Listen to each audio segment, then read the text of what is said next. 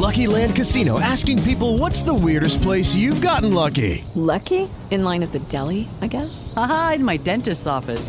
More than once, actually. Do I have to say? Yes, you do. In the car before my kids' PTA meeting. Really? Yes. Excuse me, what's the weirdest place you've gotten lucky? I never win and tell. Well, there you have it. You can get lucky anywhere, playing at LuckyLandSlots.com. Play for free right now. Are you feeling lucky? No purchase necessary. Void where prohibited by law. 18 plus. Terms and conditions apply. See website for details. Blog Talk Radio.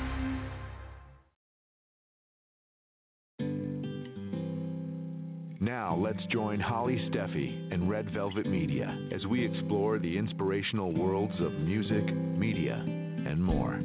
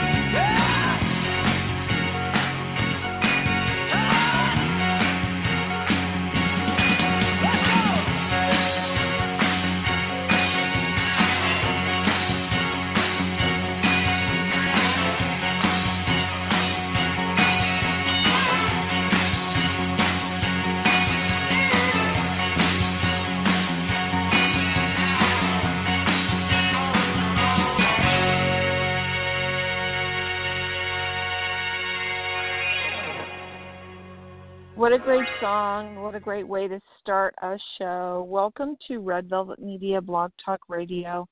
And that obviously was Bruce the Boss with a song called Ramrod. And that my special guest today, Frank Stefanko, my photo extraordinaire, world traveling, and many more other things that you're going to discover as we talk with Frank today. About his latest trip to Italy and his time with Bruce and his photography and newest photography and some really cool projects in the mix. Welcome, and the chat room is open. If you'd like to create an account, you can go into the chat room. And also, if you'd like to call in, the number is 347-677-1036. And the show will be available afterwards on iTunes if you missed the beginning or want to listen to it again later, and also on Red Velvet Media, Blog Talk Radio on demand. And with that, I am going to bring Frank into the studio, and we are going to talk about his latest trip and some really cool stuff that he's been doing, and he's just a fun all-around guy. Frank, you there? Miss Holly, of course I'm here. There you are. It's like, where are you? I'm in New Jersey, where I usually am. You're there. Well, I'm in Sonoma. I'm in like something that looks like where you just came back from, but it doesn't have it. Well, we have good food, but we don't have food as nice as what you were taking pictures and making me wish I was there.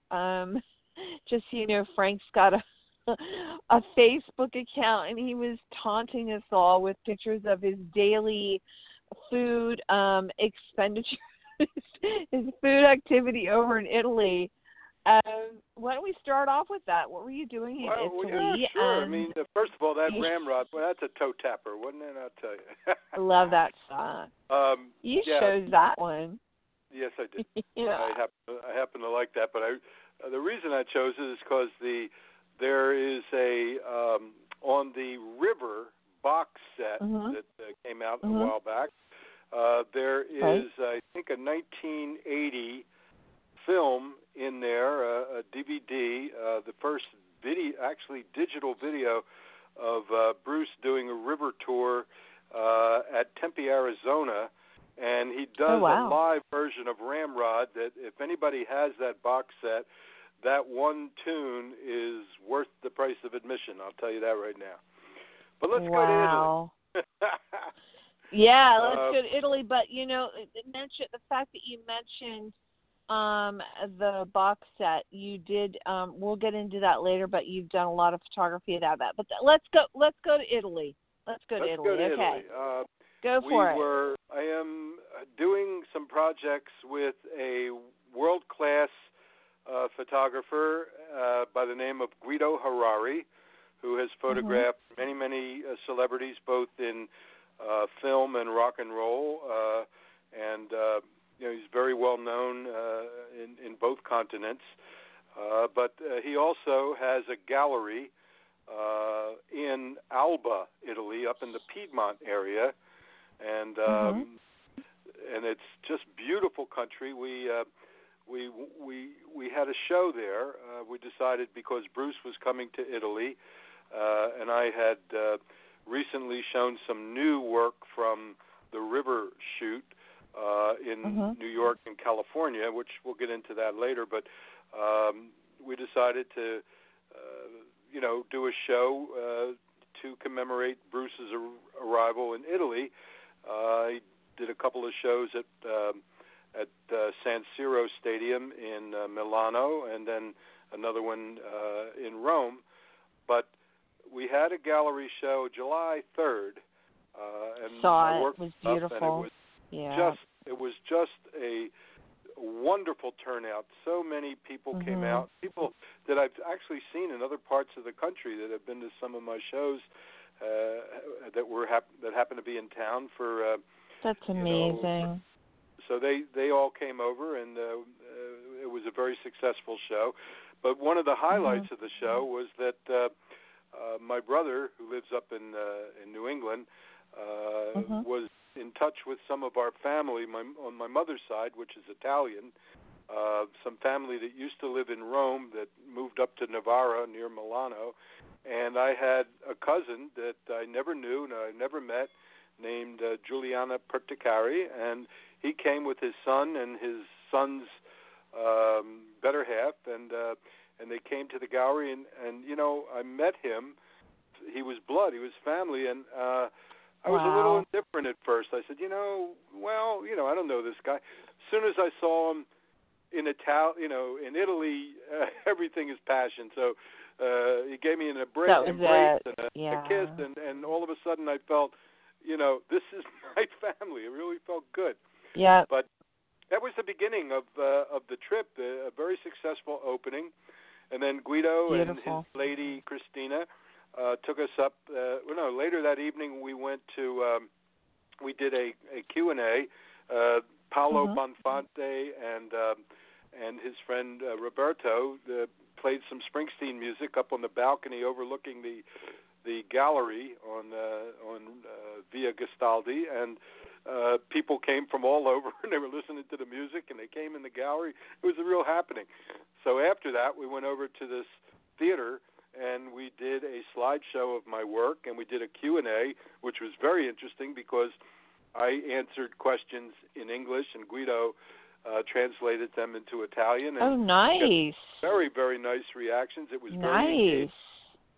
And then later that evening, we started our culinary feast by going up to Trieste, where Christina's family owns the Pellicero Winery, and we had a great, al fresco meal in the square overlooking the town, and it was just an incredible first evening. I mean, it was just terrific.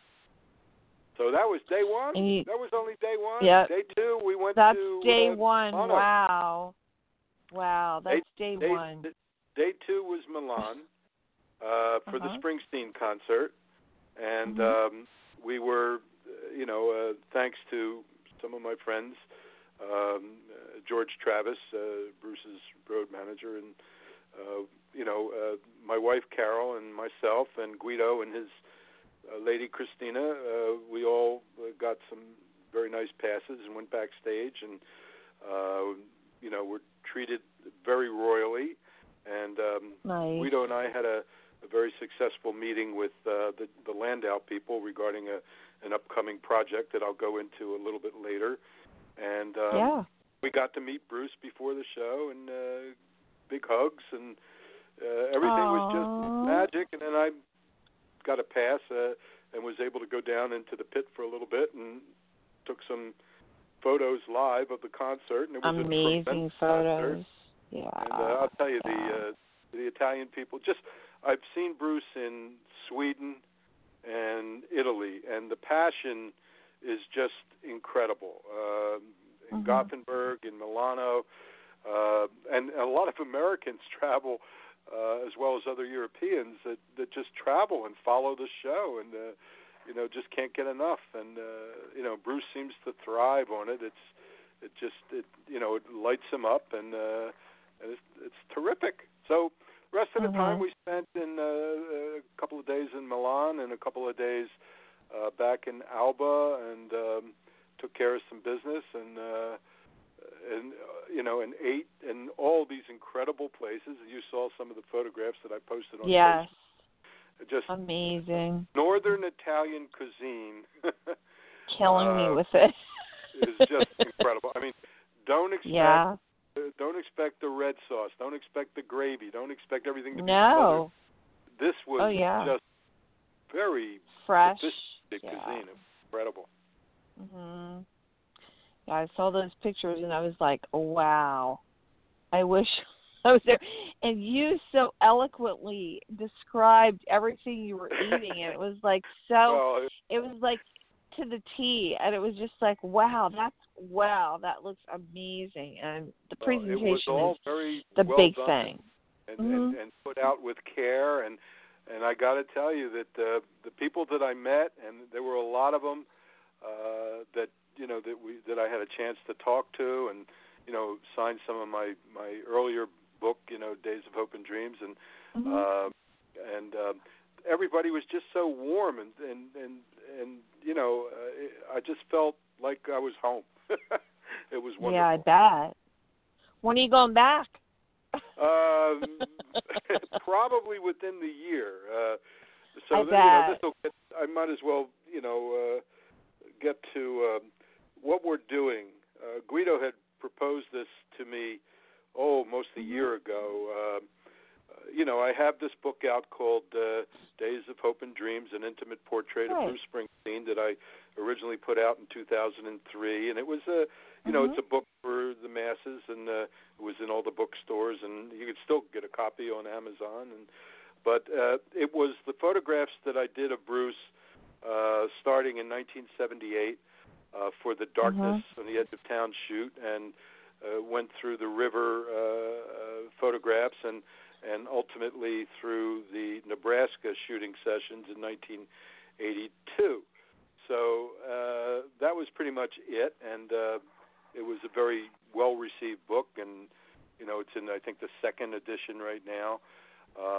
But what we wanted to do, what Guido proposed, and I just said, you know what, if you didn't call me, I probably would have called you, because I was thinking that, you know, we were kindred spirits. We were on the same wavelength, and he said, you know, you've photographed Bruce in 1978, and you've been photographing him, you know, right along, 2004 and 2012, and, you know, and now and beyond, and so why don't we do a big book, an expanded book, a special book, a gigantic book, a very, very, very special book that's going to be very large, like 11 by 15. It's going to be very big.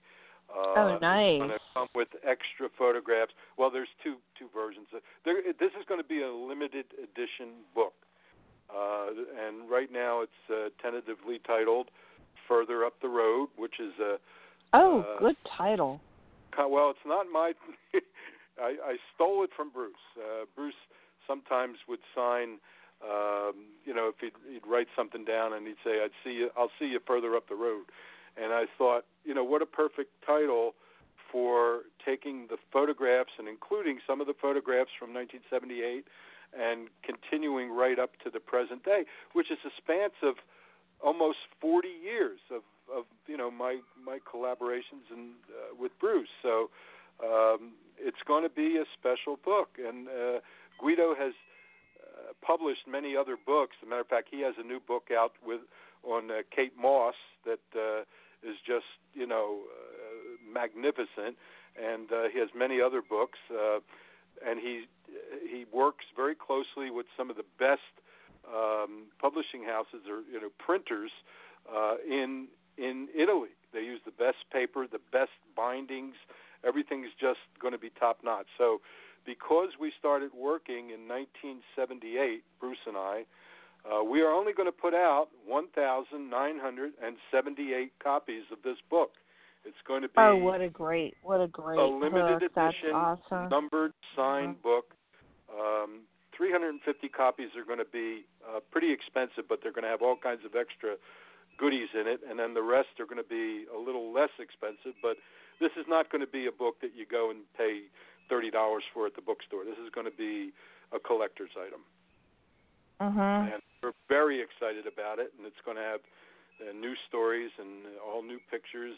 We're going to have some of the old ones that people like, but we're going to take it further up the road and do a lot more pictures, very intimate pictures. Some live pictures, but many of them are just, you know, pictures of, you know, that Bruce and I just, you know, sat down and did some shooting sessions. So that, along with the stories and some ephemera and some extra pictures, and, you know, it'll be something I think for a collector or somebody who really appreciates Bruce to have. But this won't come out until the end of 2017.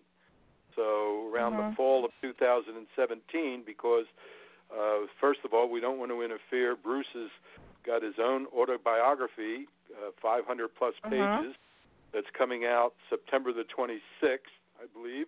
And, of course, I was very, very honored that Bruce used my Corvette winter photograph for the cover. I love that picture. Yeah. Mm-hmm. So that was a special honor. I had a chance to thank him in February when he appeared in Philadelphia, and I was able to get some really lovely live shots of that concert as well. So we're very proud of that, and I understand that there's going to be a companion CD that will come out with that. Oh, nice. So we'll see for sure, but there's all kinds of things happening, and while all that's going on, of course, I was out in a little south of where you were back in I think it was May, or we were at the Morrison Hotel Gallery. Did a river show of several of Bruce's photographers at the Sunset Marquee. It was around March 10th. At the that one. That's that awesome. That's a great gallery. And also a traveling show from the Grammy Museum that was traveling from Tulsa to Monmouth, New Jersey. Also ended up at the Grammy Museum all around that same time. So it's been lively. It's been a lot of fun. No, I can imagine. You've got a lot of really amazing stuff going on, and you've taken a lot of iconic photos that a lot of people will see, and they'll know immediately that they're photos that you've taken. Let's go back a little bit on how did you meet Bruce? Let me ask you that one, because I'd love to know that story. Well, I know we've goes talked back probably to about the before. early 70s. Like I said, I've been photographing Bruce for almost 40 years, but I've been a fan of his longer than that. And I listened to his music, the first albums that came out, Greetings from Asbury Park, and The Wild, The Innocent, The E Street Shuffle, and then, of course, the amazing, Born to Run with my friend Eric Miola's great cover. But prior to that, I had never seen him live, but I had heard live radio broadcasts of Bruce when he was in Philadelphia at these small coffee houses that he was playing, the Main Point in Bryn Mawr, Pennsylvania, and the great late Ed Shockey, local disc jockey in Philadelphia, who was one of the people who played the heck out of Bruce back in the days that he needed, the support. And I listened to this music, and I think I wrote in my first book that bubblegum music was pervading the airwaves, and there wasn't anything great coming out. And then all of a sudden, I heard this great band, and that was so tight and so syncopated, and the music was an amalgamation of rockabilly, rock and roll, blues, soul, jazz. It was all intertwined, and with this guy with this gravelly voice who was just holding it all together and kicking butt out there. And I said, wow. And I was instantly a fan. And I'll say that to anybody that goes to a live Bruce Springsteen concert. You will be instantly a fan. But that's how it started. No doubt. I was going to New York a lot, doing photography, in the 70s, hanging around places like CBGB's and Kansas City and all these places, and in the Village taking photographs. So my friend Patti Smith, who I went to college with, I used to go up to New York on the weekends to photograph Patti, and see my other friends up there. And I started a little portfolio for Patti of my work, and I told her about this guy, Bruce Springsteen. I said, I've been listening to this music, and it's incredible, and I think this guy's going to, be something very famous someday. And as it turned out, Bruce went to see one of Patti's shows in New York and went backstage, and Patti said, you're going to be a big star someday. My friend Frank from South Jersey said so. And so I got in the mail shortly after that a copy of an album called Greetings from Asbury Park. by Bruce Springsteen. And the cover of it was a postcard that's greetings from Asbury Park. And in those days, you could actually open up the postcard, and it was like open like a book. And on the back was the back of the postcard, and inscribed on the back of the postcard was a message saying, "To Frank, my biggest fan, Patti says." Aww. Which I still have, and we may put a little bit of that in the book, but that started it. And as time went on, and as both their careers evolved, Patti was working on an album called Easter.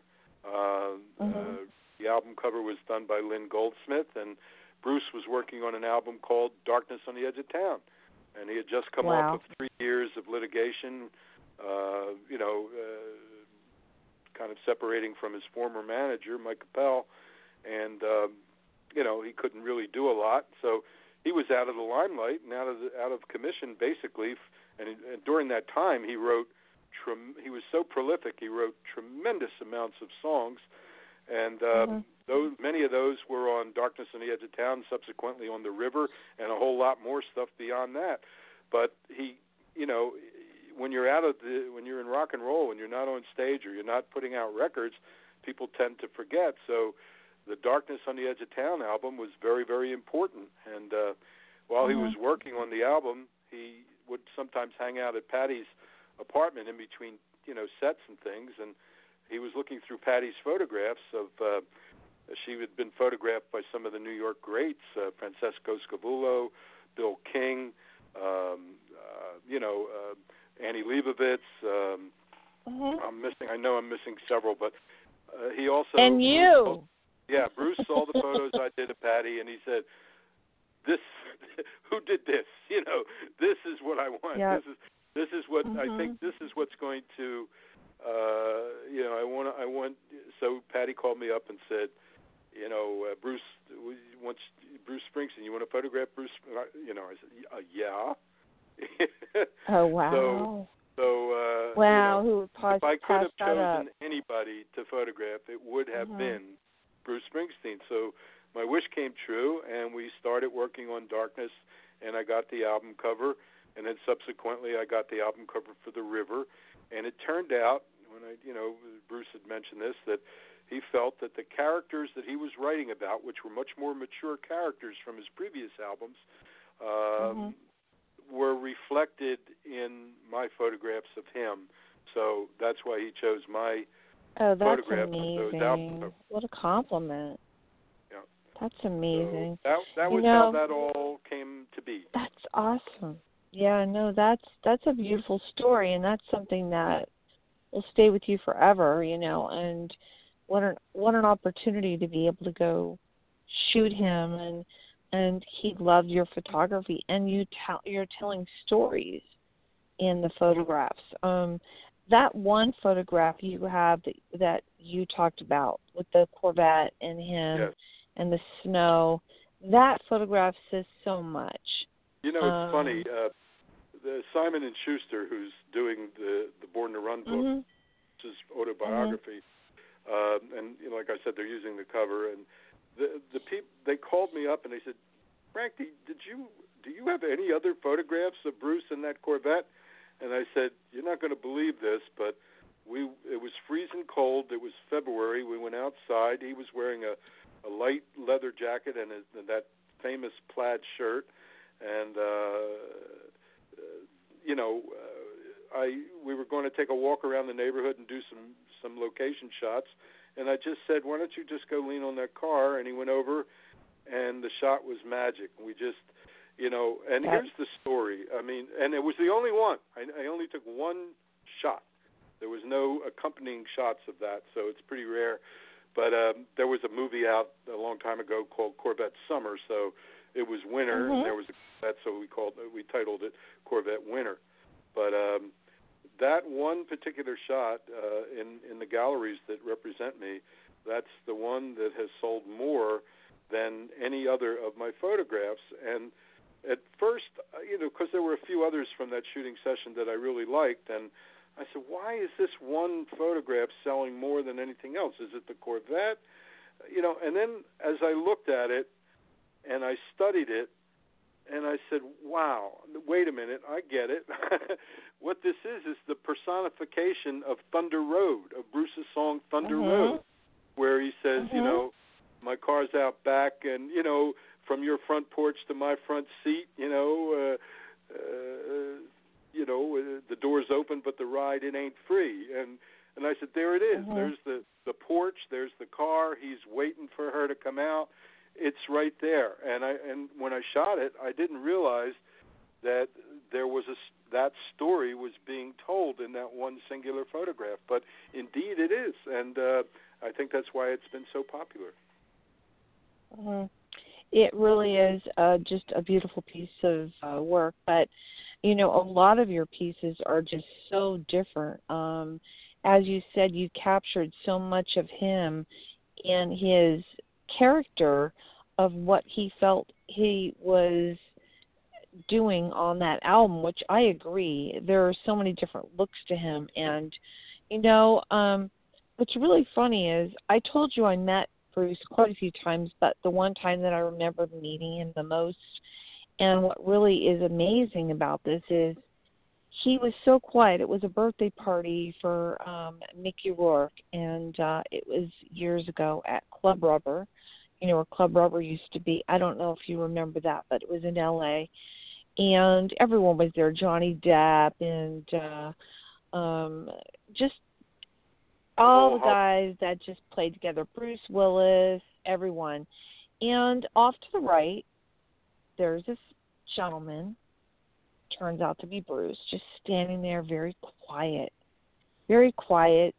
with, I believe he was with Patti at that time, and they were standing there and they were attending the birthday party, and Bruce Willis says, we're going to get on stage, we're going to play for Mickey. And it was pretty funny because Johnny Depp was there, and the minute, and I met Bruce beforehand, and he was very soft-spoken and introduced himself and put his hand out and introduced me to Patti, and was very quiet, very, to me, very, very shy, but not, and it was weird because the minute he stepped on stage, forget it.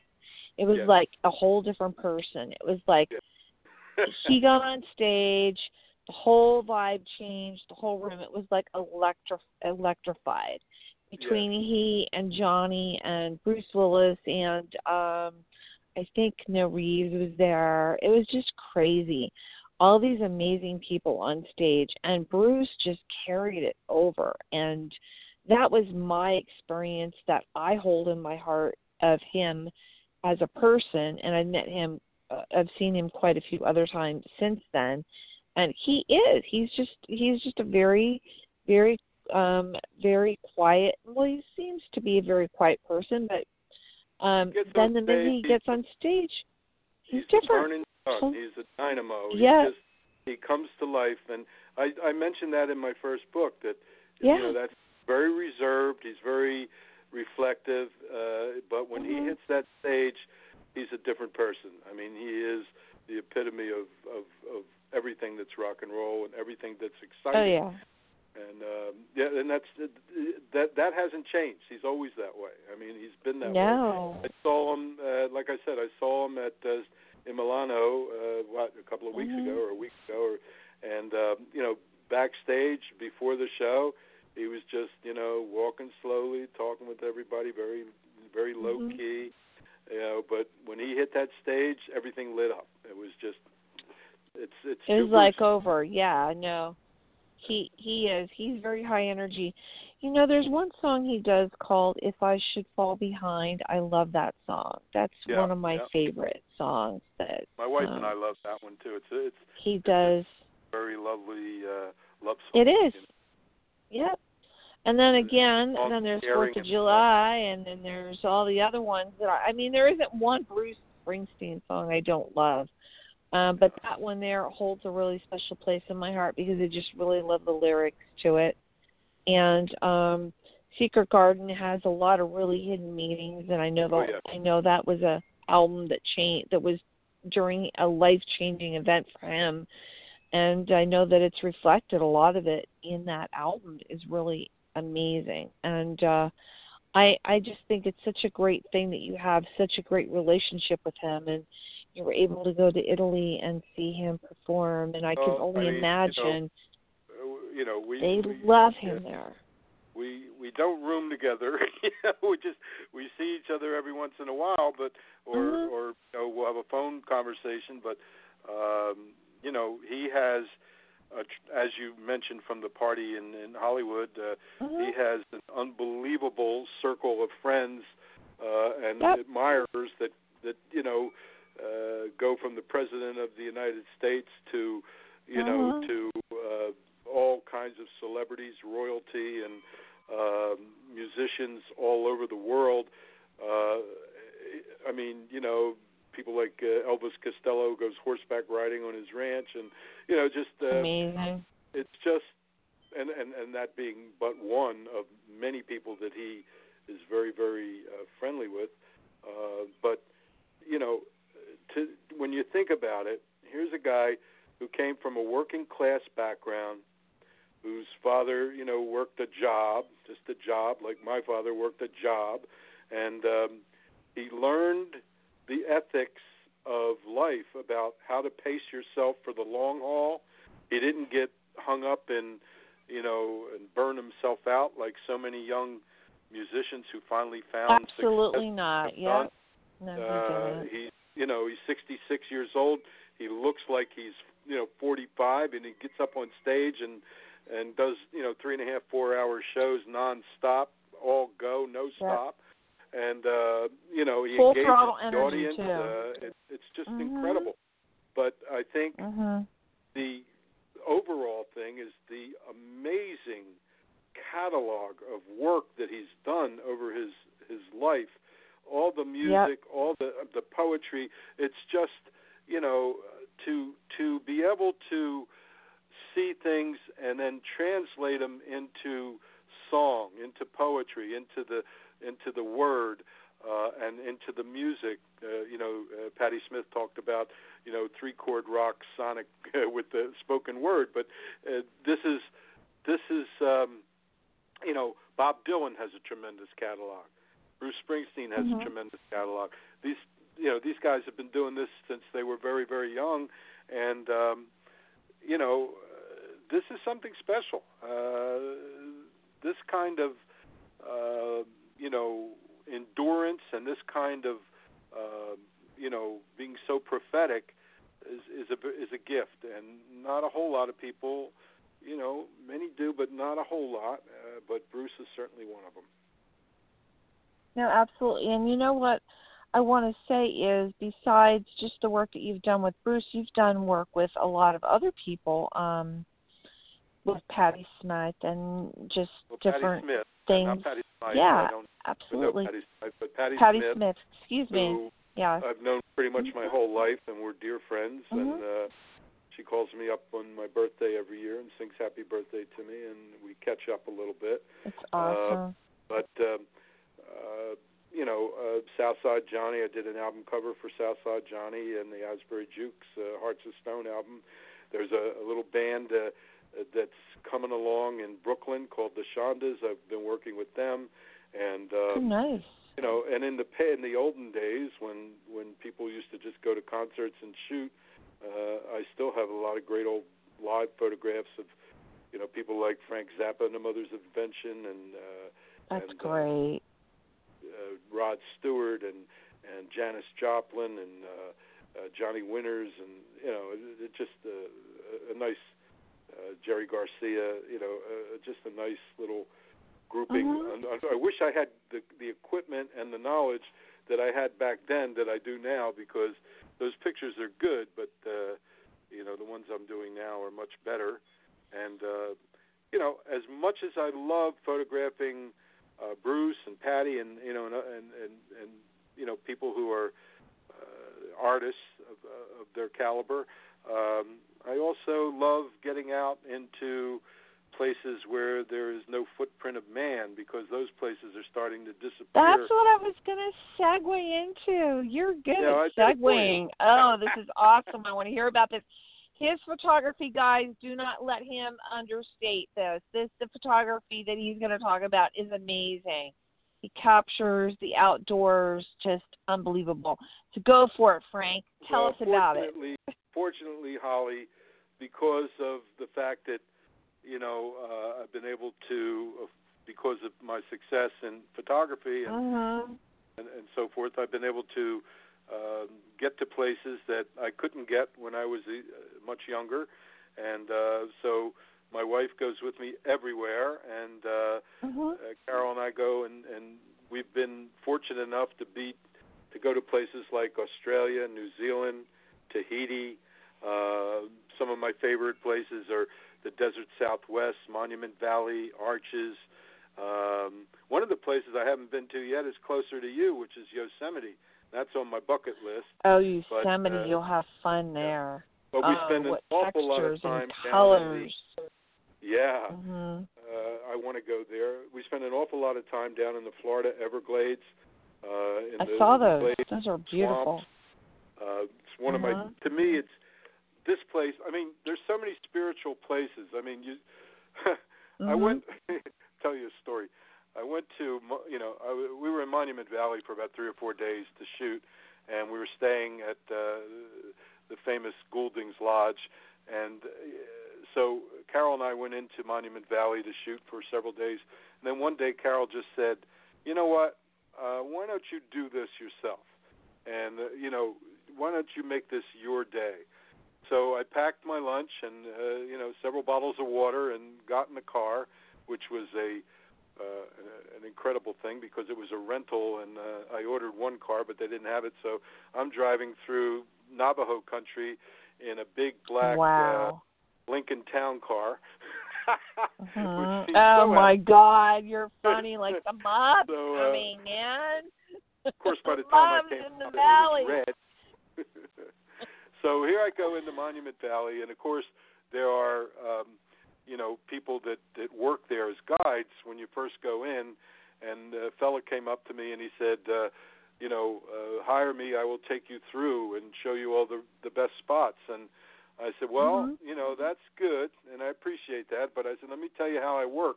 I'm going to go in to take photographs, and I'm going to stop my car. I'll see something. I'm going to stop my car. I'm going to get out for maybe 15 minutes, maybe 5 minutes, maybe a half an hour.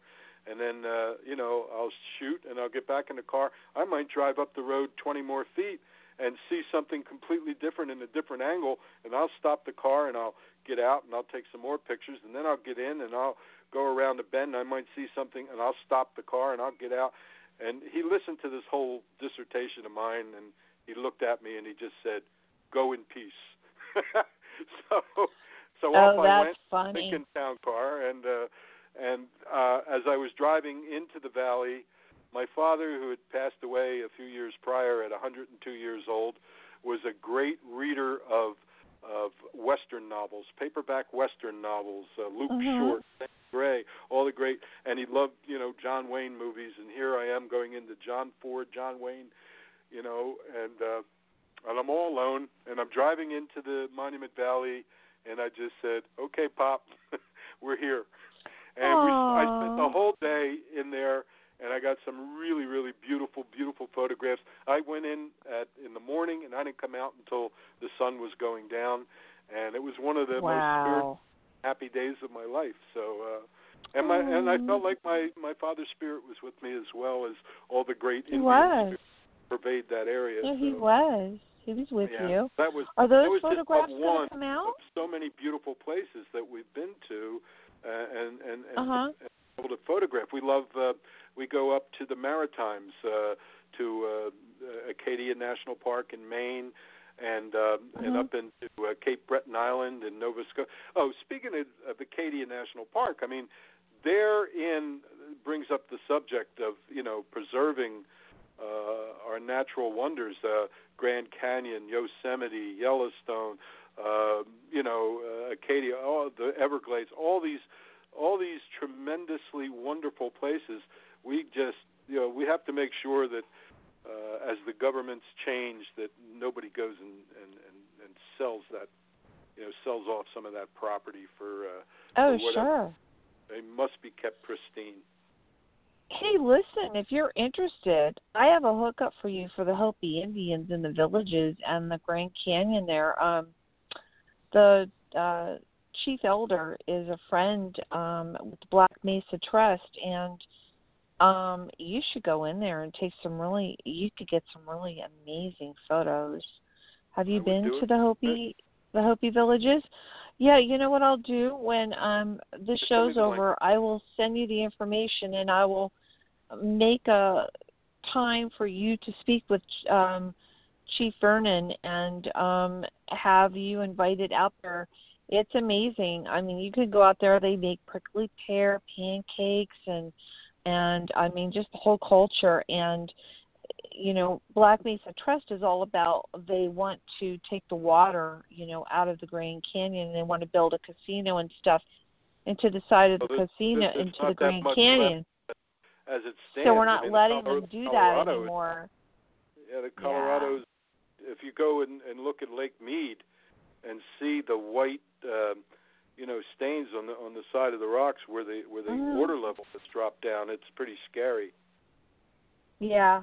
Because, I can hear that whole now. river, the Colorado, is pretty much irrigated, everything from up in the state of Colorado all the way down to the ocean in California. Yeah, they're trying to take it away, and so that's why I think it'd be really cool for you. There's a lot of really cool people, probably people you know, like Daryl Hannah, Jackson Brown. I want to say her name, and my mind is escaped. Jane Fonda, she's involved. They're all involved in helping them retain, and they're going to do an SOS flyover where they're trying to help them. And that would be a really cool project for you to get involved in, or even just take pictures there. I'll make that call for you, so you and I could talk afterwards.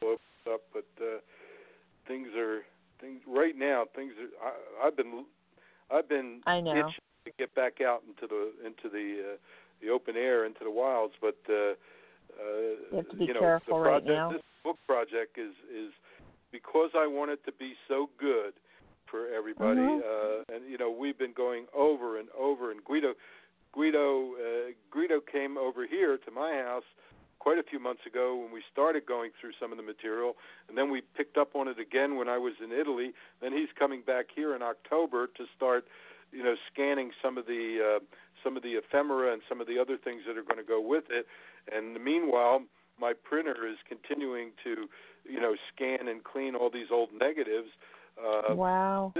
This book is going to be just, well, I just can't say it enough. It's going to be beautiful. And I bet. Guido's an artist also, and he started putting some ideas together that were so offbeat.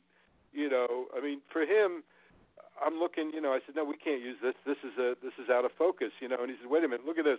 And he took a couple out of focus negatives and put them on the light box and put them over each other, and all of a sudden it's a complete new work of art. And I said, you're crazy, but you're a genius.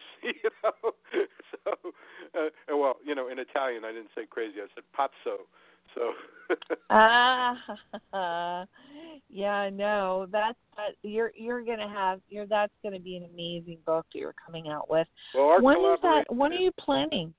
When is it planning on the release? Around October of 2017, October, November. Okay.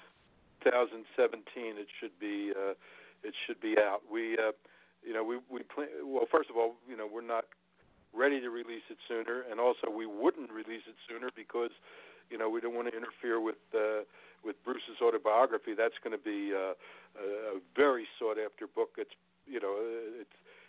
the pre-sales on it are tremendous. So. When is that coming out? Read it. September the 26th. It'll be released. Oh wow! I wonder if he's going to be doing any interviews. Do you know? There will be.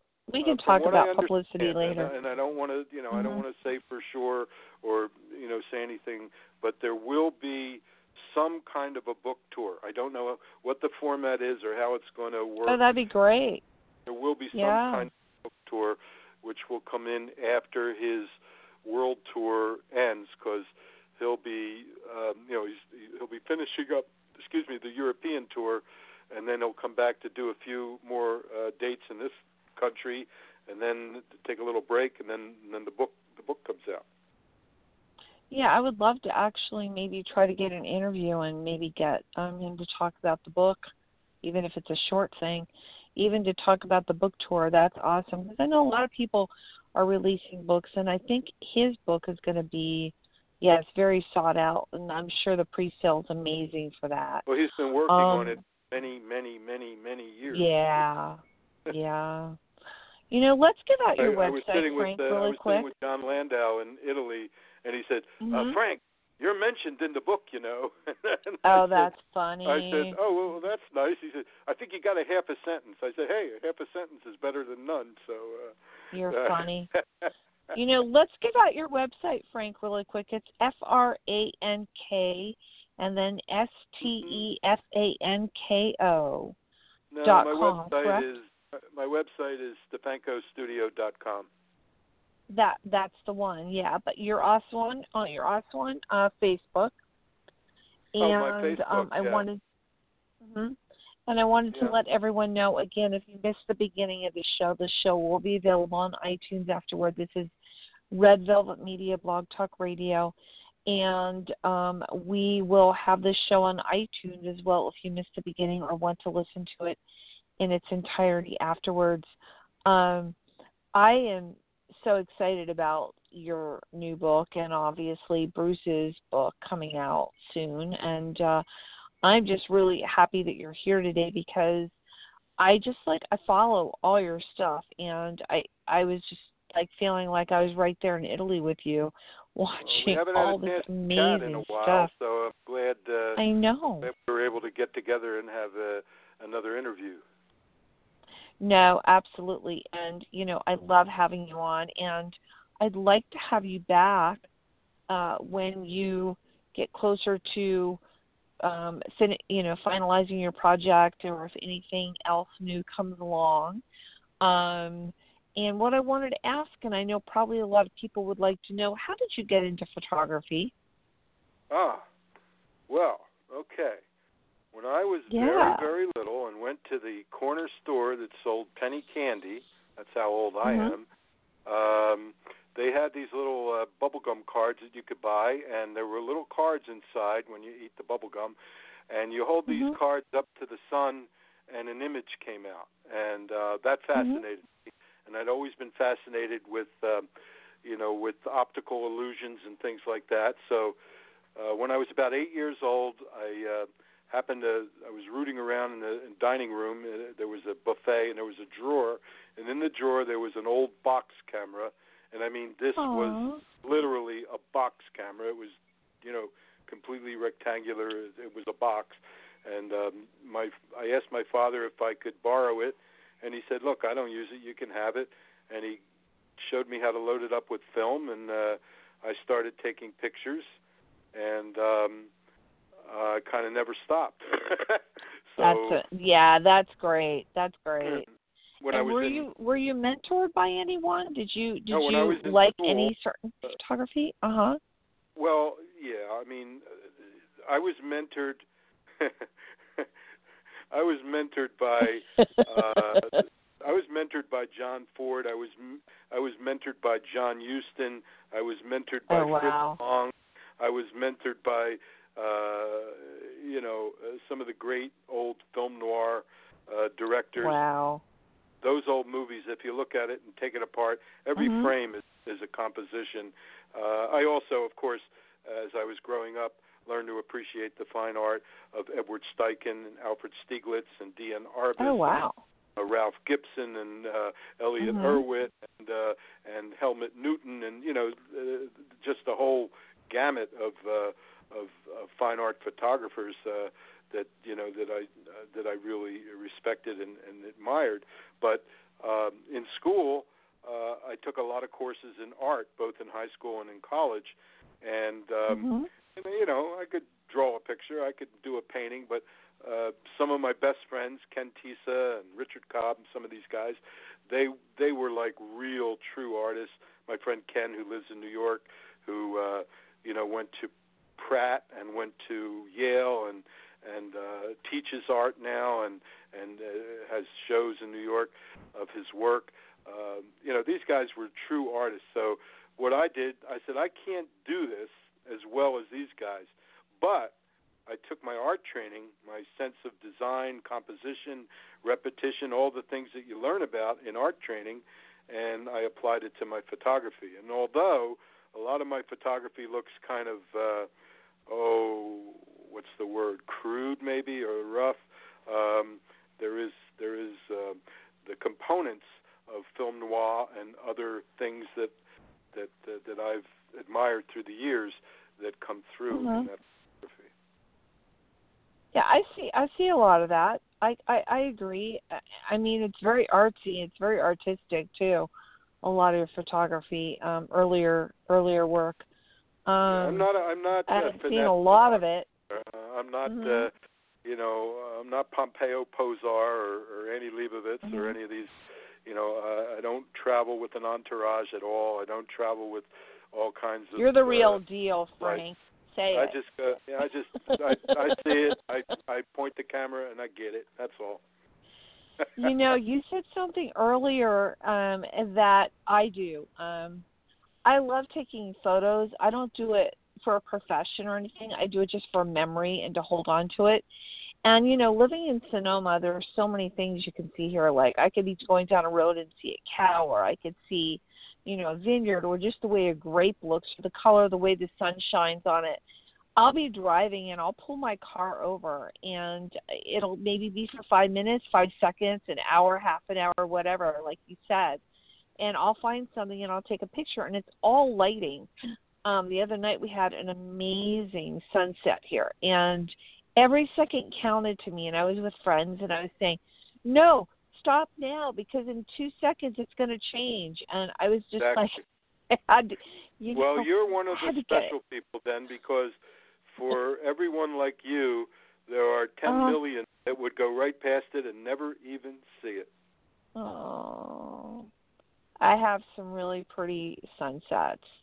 I'd love to have your opinion. I'll send them over to you just so you can see what they look like. Sure. They're pretty. I'll critique You'd love them.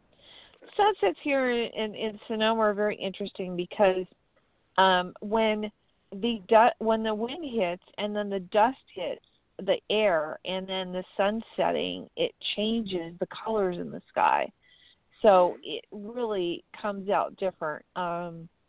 And I just love taking pictures of the grapes during the harvest season because they're all so different. Everything's different colors. I remember you telling me a while back about wandering in the vineyards and just, just feeling so spiritual walking around in there. It was. Yeah. And there's coyotes here and there, but they don't bother me. They don't come up to me. They don't bother me at all. I have some friends that live in just outside of Reno. And Peter Blatchley, who's one of the owners of Morrison Hotel Gallery, and his wife live out there, and it's beautiful country, and they love getting up into Mount Rose, and last time I was out there, we took a drive. Well, Carol and I took a drive over Mount Rose and went down into Lake Tahoe and that area, and it's just magnificent country. And you got to do Yosemite, Frank. You got to do Yosemite. Morning, I managed to get some really nice shots of the lake from very high up and on Mount Rose. I think Yosemite's calling you. I think you're going to be in Yosemite, and that'll be a really cool time for you. When you come up to Yosemite, give me a ring and let me know. Okay. Yeah. Cool. Let me know when you're going to be near Yosemite. Come with us. We'll go on a I would love safari. to. Oh, God, Yosemite is so beautiful. This time of year, too, it's beautiful. Everything's in full bloom. There's also this really cool place near here that I should take you to, which is a botanical garden. I don't know if you're I know that you like taking pictures with colors and textures. This is a botanical garden that this woman started because she had all these endangered species. She brought all these endangered species from all over Asia and around the world and planted this botanical garden in a rock quarry, kind of like Bouchard Gardens in America. So it's really beautiful, and people travel from all over the world, students and stuff, just to come here to see a ginkgo biloba tree that is an endangered species or something. I mean, there's waterfalls, natural waterfalls, beautiful. It's like a fairy forest in some parts. It's gardens. Gorgeous. There's a beautiful one in Brooklyn, in New York, but my favorite is on the island of Kauai, down near Portfu Beach. And I know where one of you're my talking favorite about. things that they have down there is a rainbow sycamore, and the bark is just so many colors. And I've photographed that thing, and people look at it and they say, "That's not real." And I said, "Oh, yes, it is." I know. It is, and that's the thing. People need to realize. People like yourself, you don't enhance your photos. They're the real deal. You either get it or you don't get it. Exactly. You know, that's the whole thing. And so with that, I want to say to you, thank you so much for being here and thanks for having me on again, sharing Holly. taking us to Italy and telling us about your long lost family that you united with. That's awesome. The regular and your Rick new book. Steves of photography. This is great. Well, we're ending with the song that you chose called Land of Hopes and Dreams. So tell me about that. Well, my first book was called, on Bruce, was called Days of Hope and Dreams. And it's very special. I mean, if you listen to the words, there's redemption there. Nobody is that wants to come along on this ride wherever you think it's going is being said, is being rejected. So it's kind of when my wife, who was my high school sweetheart, but we've reunited about 15 years ago after 35 years. So wow. This song meant a lot to us. So that's why. Well, I'm going to dedicate this to you guys. Thank you. And I wanted to tell you, miss Clarence a lot. I told you my story about meeting Clarence and how I met them, and that was funny hearing his wailing. And he was I was driving around LA and I heard this wailing noise, and I was with my daughter, and she goes, "Mommy, it's that way." And we followed the noise, and it was on an underpass. He was on an under an overpass, and he was playing because he said he liked the acoustic, and he had 3 or 4 of his mates with him, and he was playing his saxophone down there, and we just stayed down there, and we became friends. And when he went to the next place, we were just like, we felt like all the lights had gone out on the Jersey Shore. It was just so sad, but he's definitely still here with us in spirit. Definitely miss Clarence a lot. I was when Danny Clinch and I were on the stage in Gothenburg in 2012. It was the first time Bruce. We were backstage earlier in the day, and he had asked Jake Clemens to come in the dressing room with him, and we knew something was going on, but we didn't know exactly what. But that was the first time he did Jungle Land since Clarence died. Wow. And it was one of the most emotional, renditions. Jake nailed it. Everybody was emotional, and it was very magic that night. I totally get that. It's that's one of my favorite pieces that he performed in. Just beautiful. And with that, I'm just going to say we're going to dedicate this song, Land of Hopes and Dreams, to you and your lovely wife. And I look forward to seeing your book and talking to you again really soon. And again, if you want to listen to the show in its entirety, it will be available afterwards on demand. And I want to thank you so much for being here. I will be on the air on Friday with Spencer Drake. We'll be doing a show with Legs McNeil on his newest book that he came out with. But just wanted to say today I'm really happy and privileged and honored to have Frank Stefanko with me, talking about his amazing journey and life story. You just are such an inspiration to me, Frank. Okay. Thank you, Ms. Holly. Say hi to Spence for me. You're very welcome. Okay. I will. All right. Have a wonderful day. And here you guys go. Have a good Wednesday.